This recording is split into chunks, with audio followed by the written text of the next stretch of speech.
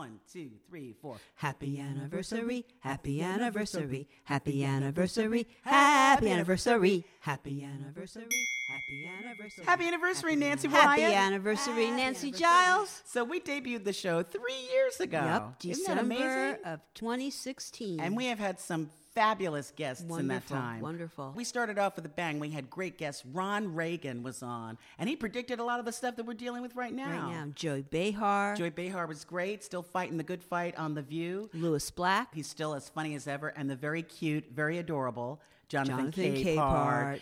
And Roz Chast, who we just Roz had. We was love. fabulous. We absolutely love all of our guests. We're so grateful. We love you all. We're looking to the future. And you know what is really cool about our show is the world has taken note of the Giles It's Files. unbelievable, yeah. Isn't that right? From the Alps. The monks in the Himalayas. And Mother Africa.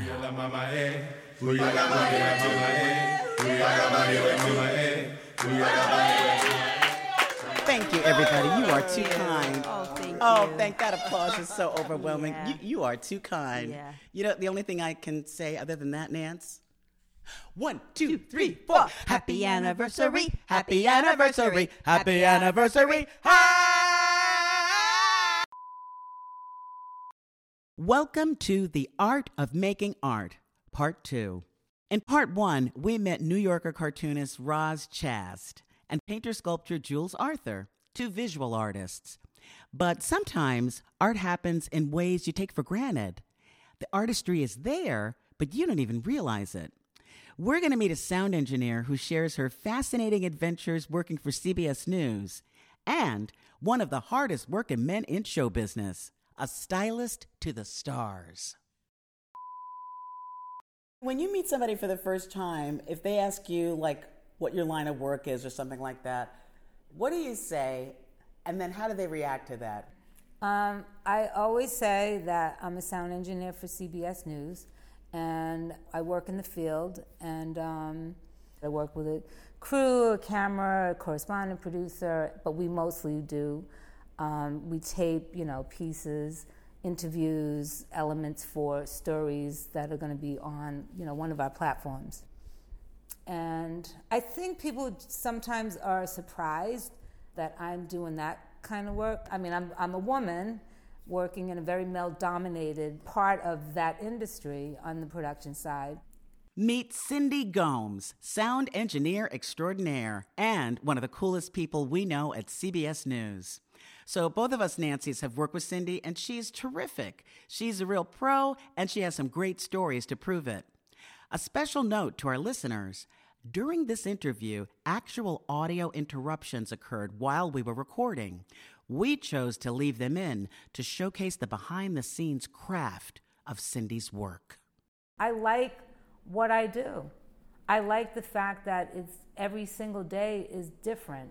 Every day is a new experience. I mean, I get to do some amazing jobs. I meet amazing people, and not just the celebrities. I mean, just average people who have incredible stories, bad things that have happened to them and how resilient. I mean, just some really awesome situations. I mean, I've met presidents. I've been around some very, very, very important people.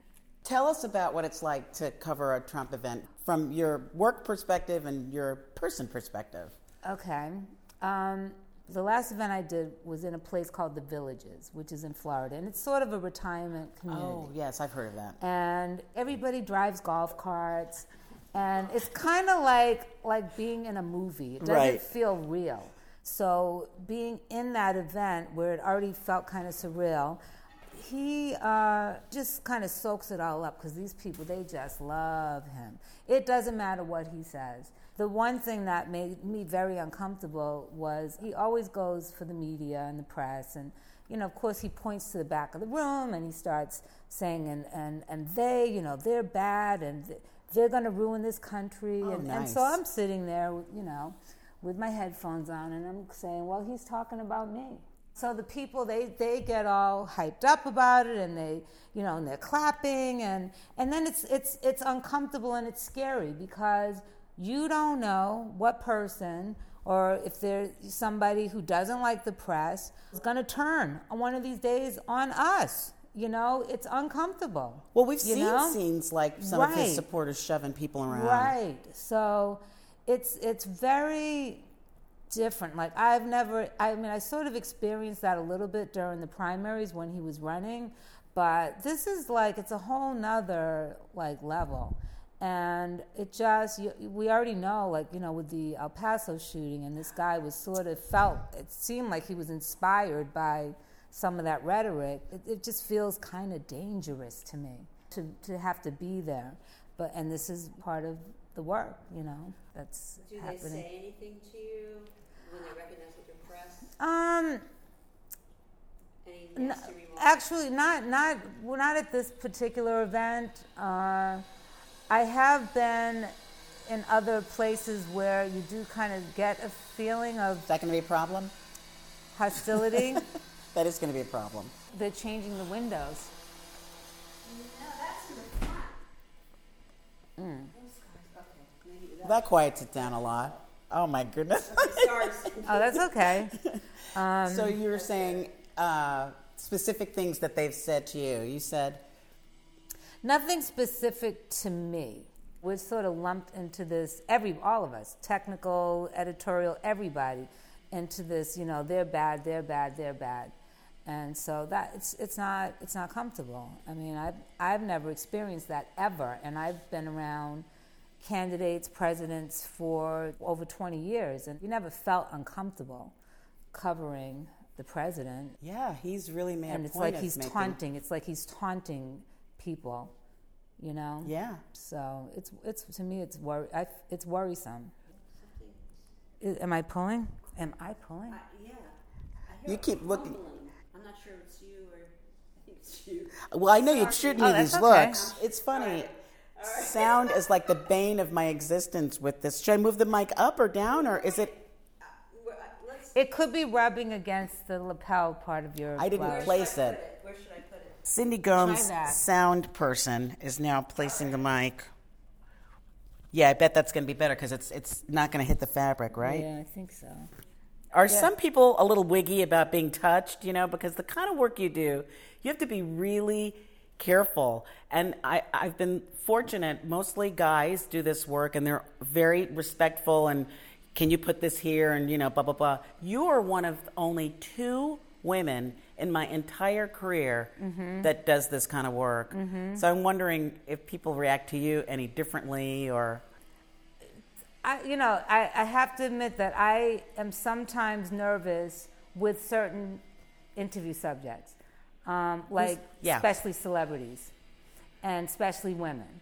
You know, I'm always nervous about, well, what are they wearing? What are they going to have on? And how am I going to navigate?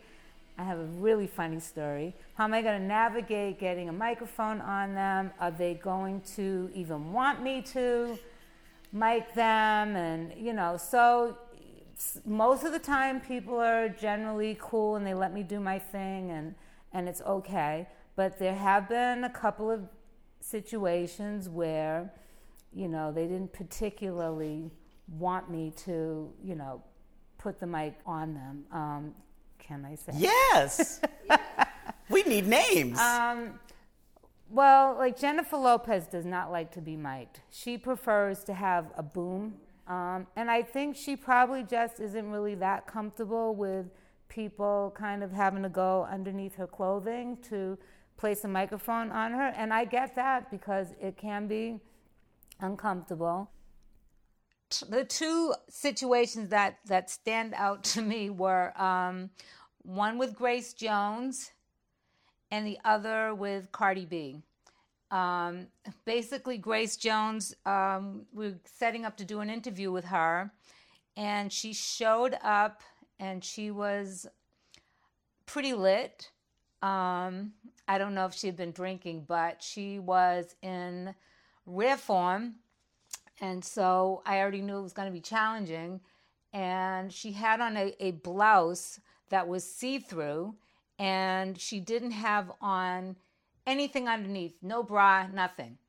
And so when I went over to place the mic on her, of course, I, told her that I was, did she mind if I got her mic'd up? And she said, no, darling, of course not. And she just completely lifted up her shirt and basically she flashed me. And I was startled and actually really not sure where I was going to put the mic at that point. And everybody had a good laugh. It was pretty funny. The second time was with Cardi B. And it was a 2-day shoot, several different locations. And when she showed up to the first location, it was at a club that she used to work at. And so I was trying to figure out how I was going to get her mic'd, and I think somebody from her camp said that I was going to have to get in the car and mic her before she walked into the club. So that's always pretty awkward because cars are small and tight, and I didn't know what she'd have on or anything. So I go to the car, and it's pretty tight. And of course, she has on an extremely tight fitted long coat. And I said hello to her, and she completely didn't acknowledge me, didn't even look at me. It was like I was invisible. And then I was nervous, and I'm like, okay, how am I going to do this? So she's sitting in her seat, her legs are crossed, and I just proceed to start, taking my microphone and the wire, and I'm trying to sort of navigate and get up through and under her clothing to get the mic on the lapel, which was extremely difficult because she didn't budge. She didn't help me in any kind of way. She never looked at me. And the whole time my hand is in places where I don't think it should have been, and I'm totally uncomfortable. And I finally string the microphone up so that I can get it attached to her lapel, but then I had nowhere to put the transmitter because she's sitting down, and she really just has on like underwear underneath. So I'm like, well, I don't know where I'm going to put this transmitter now. So I just kind of clipped it onto her boot and just hoped that when she got out of the car, it stayed on. Well, that was just a complete total nightmare for 2 days, because for 2 days I had to, mic her and have the mic clipped onto her boot, which fell off all day long, 2 days in a row. And, so I was just a nervous wreck that the audio would be compromised, but somehow we managed to get through it. And I'll never forget how awkward that was. And I always feel like because I'm a woman, I would think that people would be more comfortable with me, but I don't know. I don't know if it's a man or woman thing. I just think everybody's different, and some people get excited. Because you're reaching up. Well, yeah, like sometimes guys will joke and go, "Oh, I haven't had that much excitement in a while," and. Stuff like that. Standard sound jokes. Right, yes. Standard sound jokes. But, yeah. I had a situation recently with Dionne Warwick. I went over to her before I started to put the mic on, and I asked her if it was okay if I started to mic her. And she said, I prefer you don't. And so I just sort of thought, well, okay, how am I going to get the mic on it? So then I just proceeded to do it. And as I was pulling her shirt to go mic her, and I'm very gentle, she just looked at me and said, I said I didn't want... So I just ignored it. I had to do my job. She had to be mic'd. So I just kept putting the mic on her. And then I started to talk to her, and I told her a story about how I had been to her house many years ago and met her son, because I used to work in the music business. Okay. And I said, I've been to your house, when you lived in Beverly Hills and blah, blah, blah. And so that broke the ice. Wow. And then after that, she was totally fine with me. Okay. I mean, I can imagine it can be a very private kind of sensitive thing. You're great with it though. You've always been excellent. I mean, I don't know. I just, don't get me wrong. Like, I am nervous a lot. That's the worst part of the job for me. Being nervous? Being nervous when I'm miking people. Because that's the most personal you get with people. Mostly when it's a high-profile situation with a high-profile, anchor or correspondent. And it's nerve-wracking. And I just want to get the mics on and go sit down and put on my headphones, and then I'm good and I'm relaxed and I just got to listen. But that part of the job really does make me uncomfortable. Were you on a crew interviewing Obama? I traveled with Obama for a whole year. Wow. Yes, I had to mic Obama. I traveled in 2008. I spent like 238 days on the road. How was he to mic? Oh, so come on, give it to us. No, he was. Smell good? Yeah. That's so funny you said that. Miking him was fine. He was fine. He was great. It was never, ever an issue. He was just great. I mean, he was great. Oh. I could tell you another story that's unrelated to miking about him that was actually pretty wonderful. But my nephew at the time was probably 8 years old, and my girlfriend's son was staying with me, and he was maybe 10. Mm-hmm. And they were so excited that I was going on the campaign with Obama that they asked if they could write him a letter and if I would give it to him. And I said, well, sure. I said, write the letter. I said, now, I haven't met him yet, but I'll have to feel it out, and I'll try to give him your letters. So they were so cute. They wrote these notes.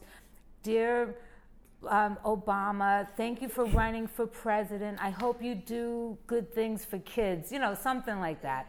And they put them in envelopes. And the first day I got on the plane, it just so happened, and the press would always sit in the back of the plane. Mm-hmm. The crews would sit in the far back. Mm-hmm. And then, you'd have the print, and then the correspondence, and then his people, and then he would be in the front. But anyway, he would get up and stretch and walk to the back and sometimes talk to the press.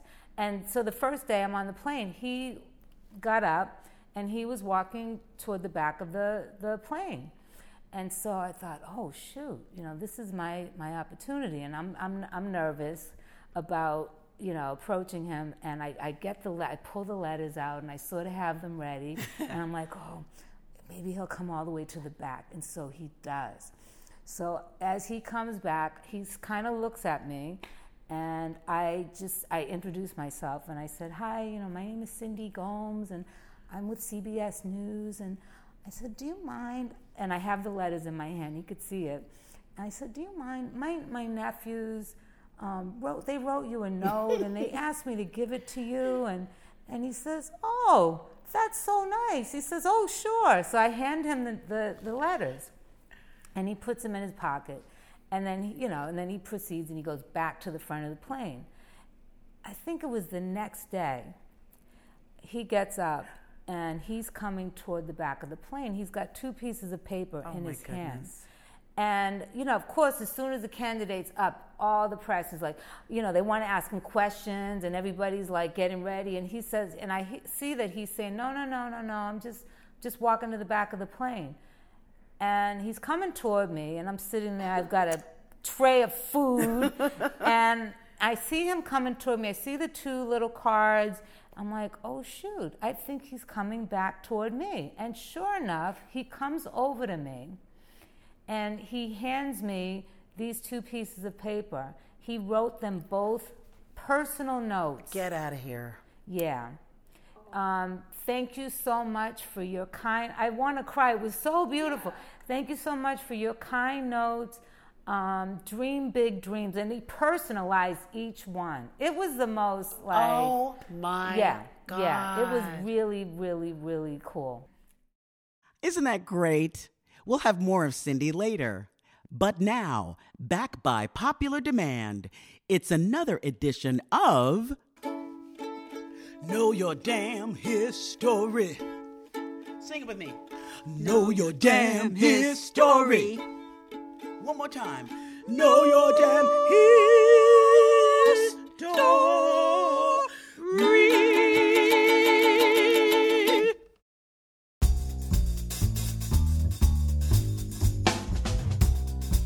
I just binged-watched the series Mad Men, 7 seasons of the mostly men and 2 women in the all-white world of Madison Avenue advertising during the 60s. There are a couple of splashes of color here and there as elevator operators, short-term girlfriends, and protest marchers. By the end of the series, a few black women were secretaries, and one had risen through the ranks to be office manager, but there were no people of color in the rooms as copywriters or agency executives. But in real-life Chicago in 1969, at the North Ad Agency, a black woman named Barbara Gardner Proctor was in the room.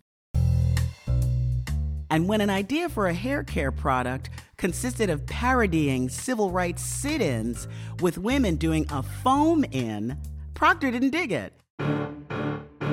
She said, "I would never do that." And she was fired, but she wasn't done. She regrouped, borrowed money from friends, and talked the Small Business Administration into lending her $80,000 to fund her startup. She called her agency Proctor & Gardner, using her maiden and married name, and she made history as the first black woman in the United States to start her own ad agency. It was 1970. So let's retrace the birthing of this legend. Barbara Gardner Proctor studied English and education at Talladega College in Alabama and breezed through in 3 years, earning a teaching degree. When she found herself stranded in Chicago after spending all her money on a shopping spree for clothes for her first teaching gig, she got a job at the Urban League and later volunteered to organize a messy record store owned by Sid McCoy. Sid, who was also a talent scout for VJ Records, was so impressed with her work, he had her write liner notes for his label. In 1962, now as VJ's PR director, she traveled to Europe and swapped records by the Four Seasons, a VJ act, for a then unknown group, the Beatles. Translation: it was a sister that first brought the Beatles to the U.S. way before Ed Sullivan. So show some respect. Can I get a witness? Wow. Her first ad agency job included writing copy for Pine Sol Cleaner. More agency gigs followed before that fateful hair foam-in firing, which led to the creation of Proctor & Gardner. Her first client was Jewel Foods, a Chicago supermarket chain, which I remember because I used to shop there when I lived in Chicago. They had some good bargains. At their height, Proctor & Gardner represented Kraft and Sears, but Barbara Proctor refused to represent lucrative products like cigarettes and liquor, which she considered detrimental to women and black people. That's right. She was a registered Republican who was mentioned by President Ronald Reagan in 1984 during his State of the Union address as a small business success story. Barbara Gardner Proctor was 86 when she died on December 19th, 2018. We love this quote of hers: "You can only do it when you don't know that you can't do it." Right on, Barbara Gardner Proctor.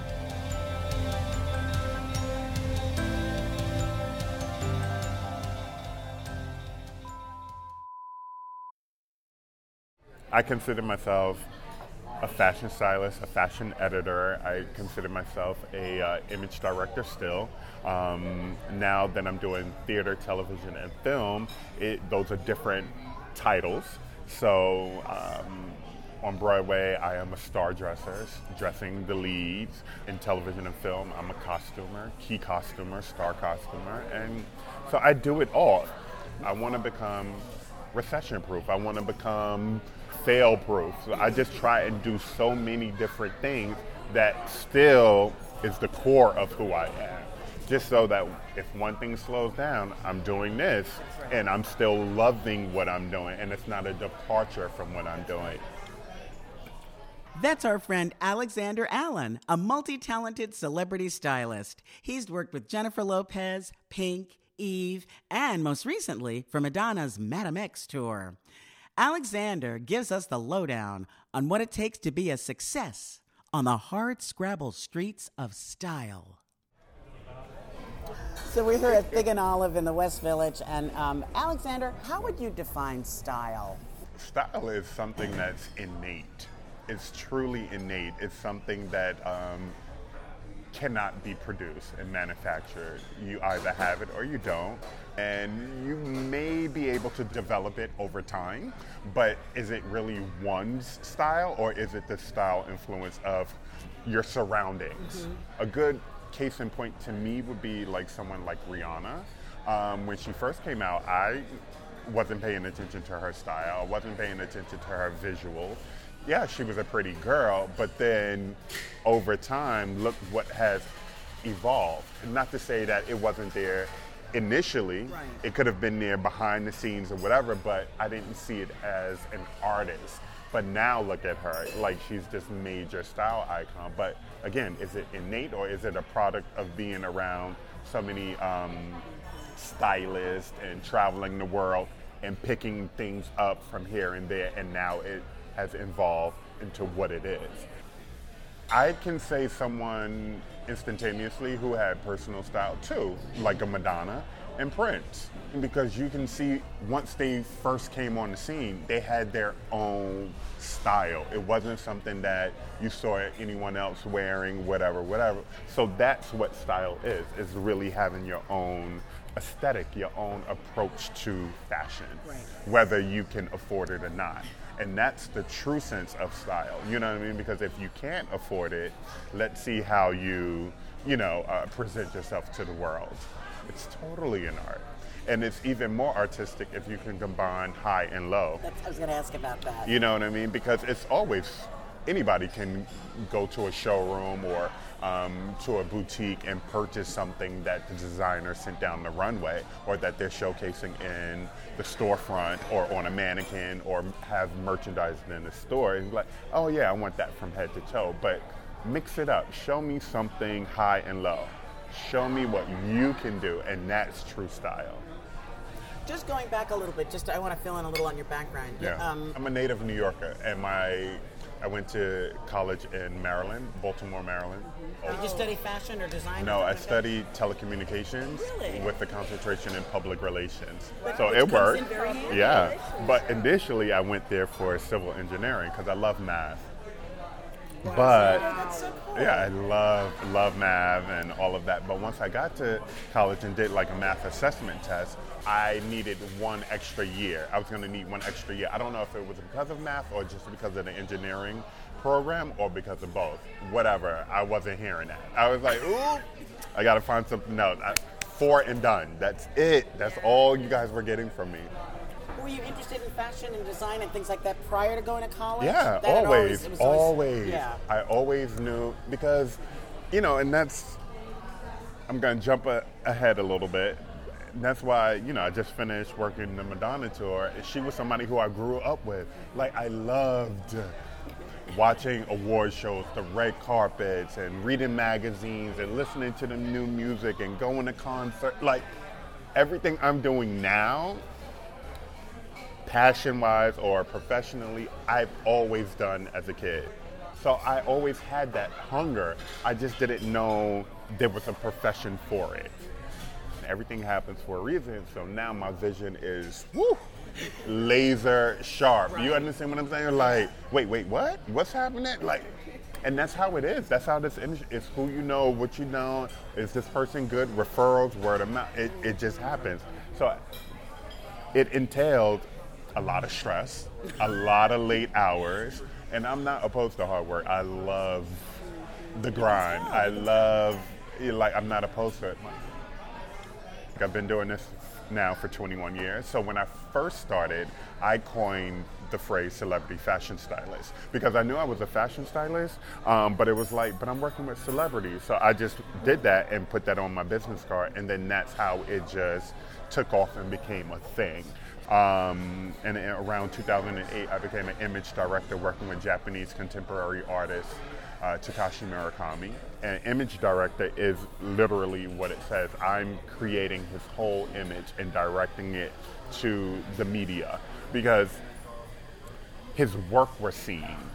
He wasn't visible, but he was always hanging around these notables, specifically hip-hop artists like Pharrell and Jay-Z and Kanye West. He wanted to feel comfortable in that surrounding. So I had a great relationship with Louis Vuitton, and he had a collaboration with them. So he asked them, they referred me, and that's how that all came about. And I just felt extremely blessed with that because that was before, Kanye was the only one who had collaborated with him at that time, and maybe Pharrell.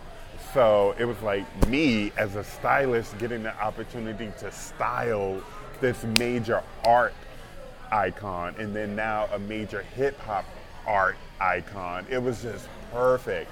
So I presented traditional items and I presented hip hop items, and we went with both. We just acclimated to whatever event or fashion magazine we were styling for. And it was just very comfortable. Now, I will say there was one instance where some of his people thought maybe he was being too hip-hop, and you get situations like that where these handlers are very protective of their clients, and I completely get it. Right. But they're not in the room with me when the artist is saying, hey, I like this. They don't always know. They don't always know. And then it's also, that's an art form in itself, and it's something that prior to entering into this business, you don't really think about. You just think about, hey, I'm going to be creative, but it's a business. And there's, again, people being protective of their territory, which can be their clients. Again, I get it all, but it's having that diplomacy and marrying everyone's opinion, and that's a true testament to a great stylist. That's the challenge. That's a challenge. That's a challenge. Yeah. But I'm masterful at it right now. You know what I mean? Because in the beginning, it's all about you and you being creative and everything of that nature. But you'll soon come to learn that no, these aren't models. These are notables. These are artists. These are musicians. These are personalities. So you have to take into consideration what they want to do and how they want to look, as opposed to a model and you're just doing an editorial shoot, put this on, zip it, and walk out there. Yeah, I've just learned to appease everyone. And again, that had to come with growth because my first major client was Eve, and I had it great because when it came to fashion, it was just her and I. She had a team, she had managers, she had publicists.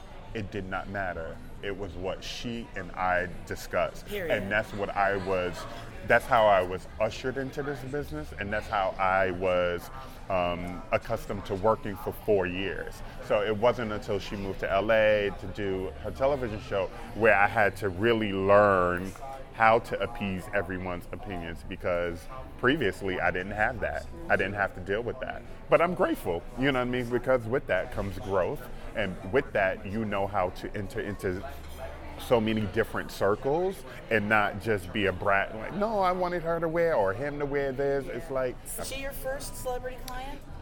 Yes and no.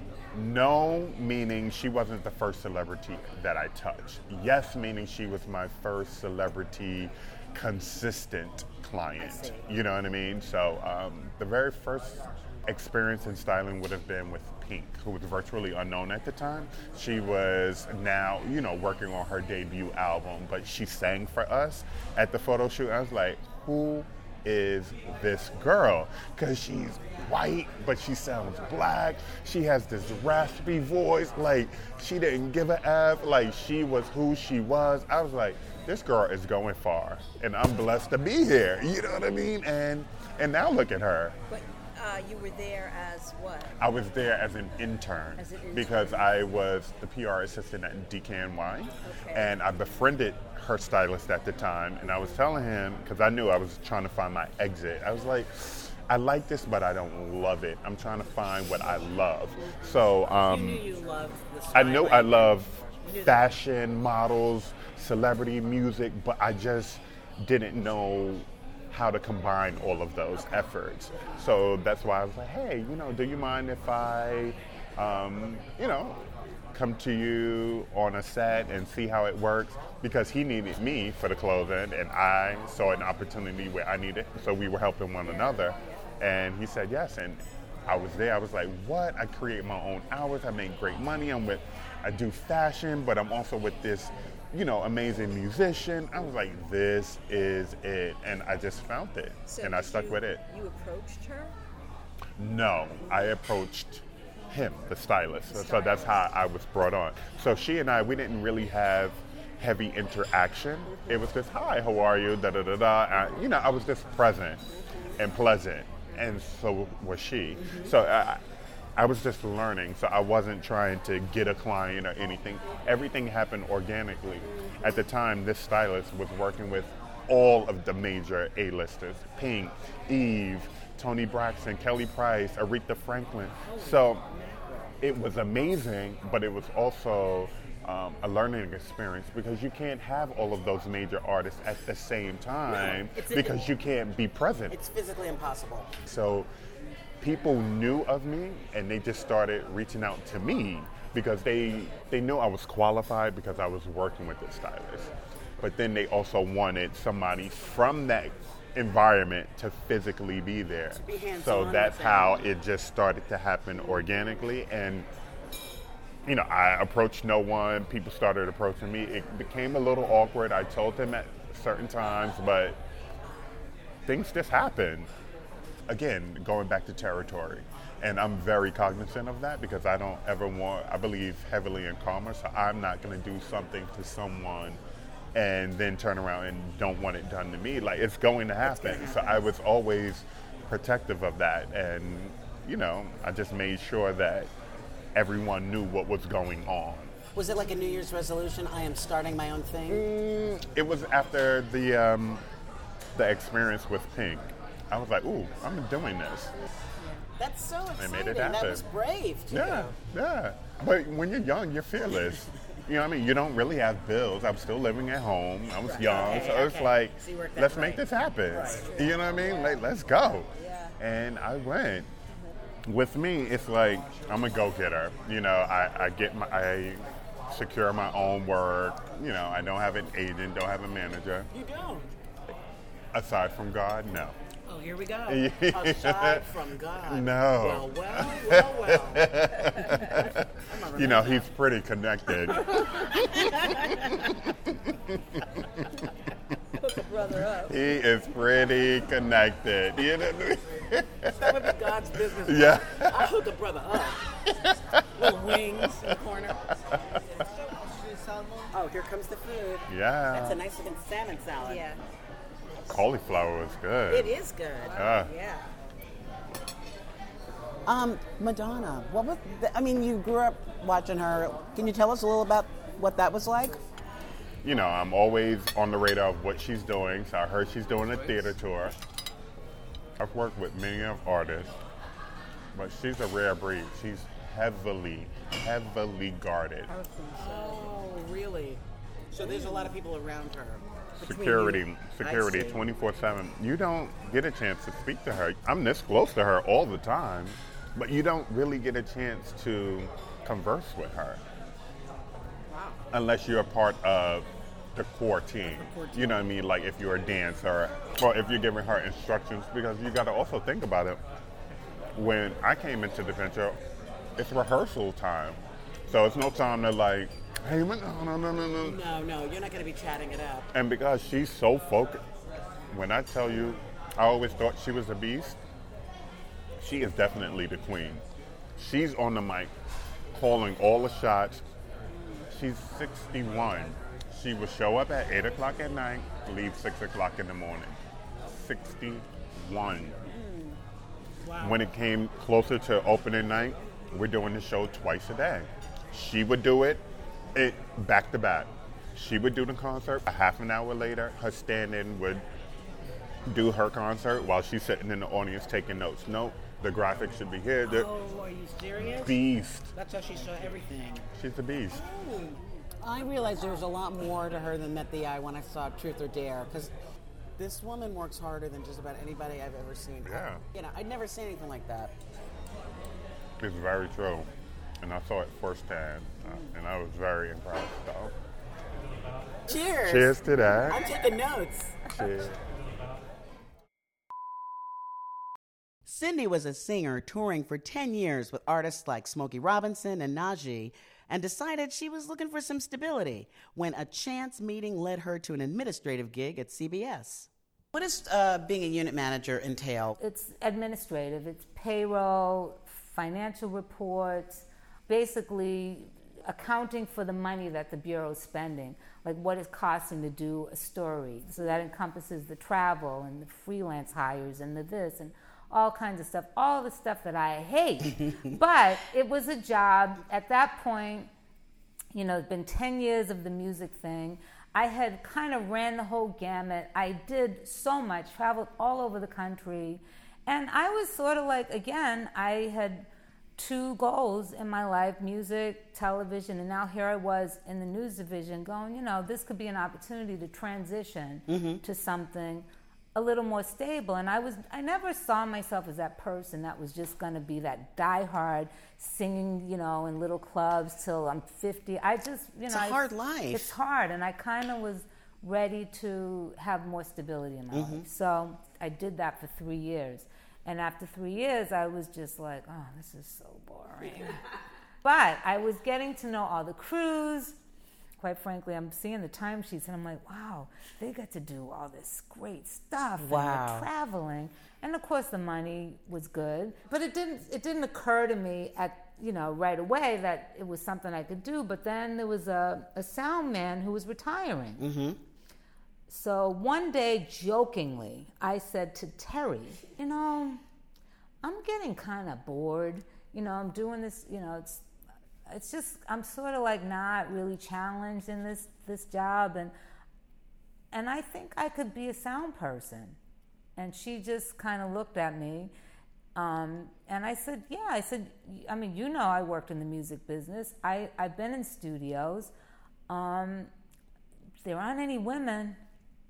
So then she came back and said, hey, I kind of talked to the crews, and they think, sure, why not? Let's try her out.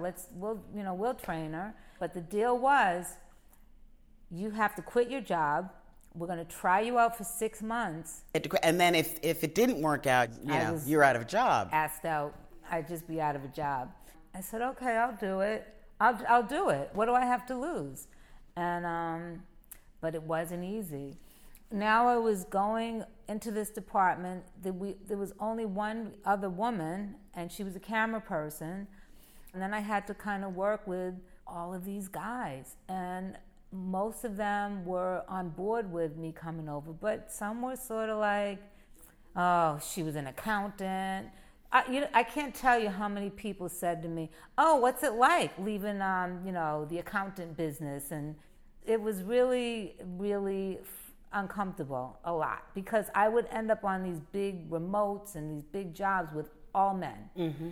And not everybody wanted to help me. Quite frankly, there were, I think, people who kind of would have been okay with me failing, Did anybody ever try to sabotage you? Did you feel...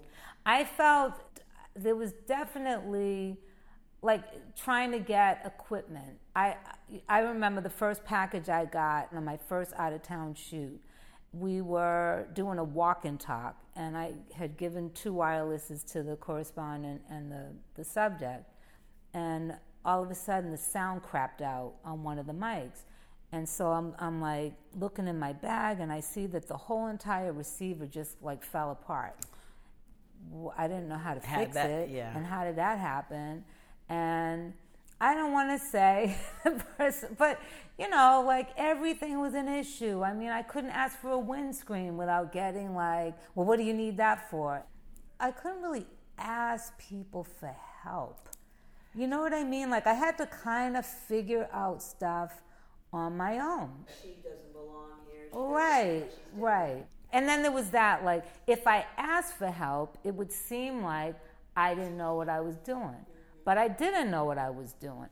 I had, good ears, and I could learn anything, but when it came to troubleshooting, and then having to ask somebody, could you show me how to fix this? Or was really, really uncomfortable. But you know what? I had a couple of hiccups during that 6-month period, and I thought, oh my God, I don't know. But then I just had this will. I'm like, I'm keeping this job. I don't care if they don't feel comfortable. I'm not going anywhere. Right. So get used to it. As an editor, when I saw your name on the tape, it was like, the sound is going to be tight. See, I don't have to worry isn't about that the sound. something? I swear to God. Wow. Thank you. Wow. Cindy Well, Gomes. see, Bill, That should be on your business card. Cindy Gomes. Her shit is tight. Yes.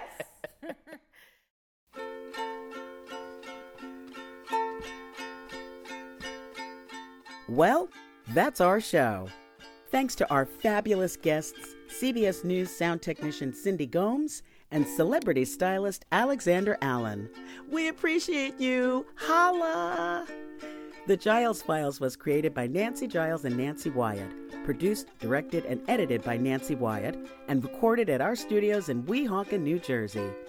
Special thanks to Fig and Olive Restaurant in New York City. Ooh, we had a yummy meal during our interview with Alexander. We'll be back soon with another episode of the Giles Files, okay?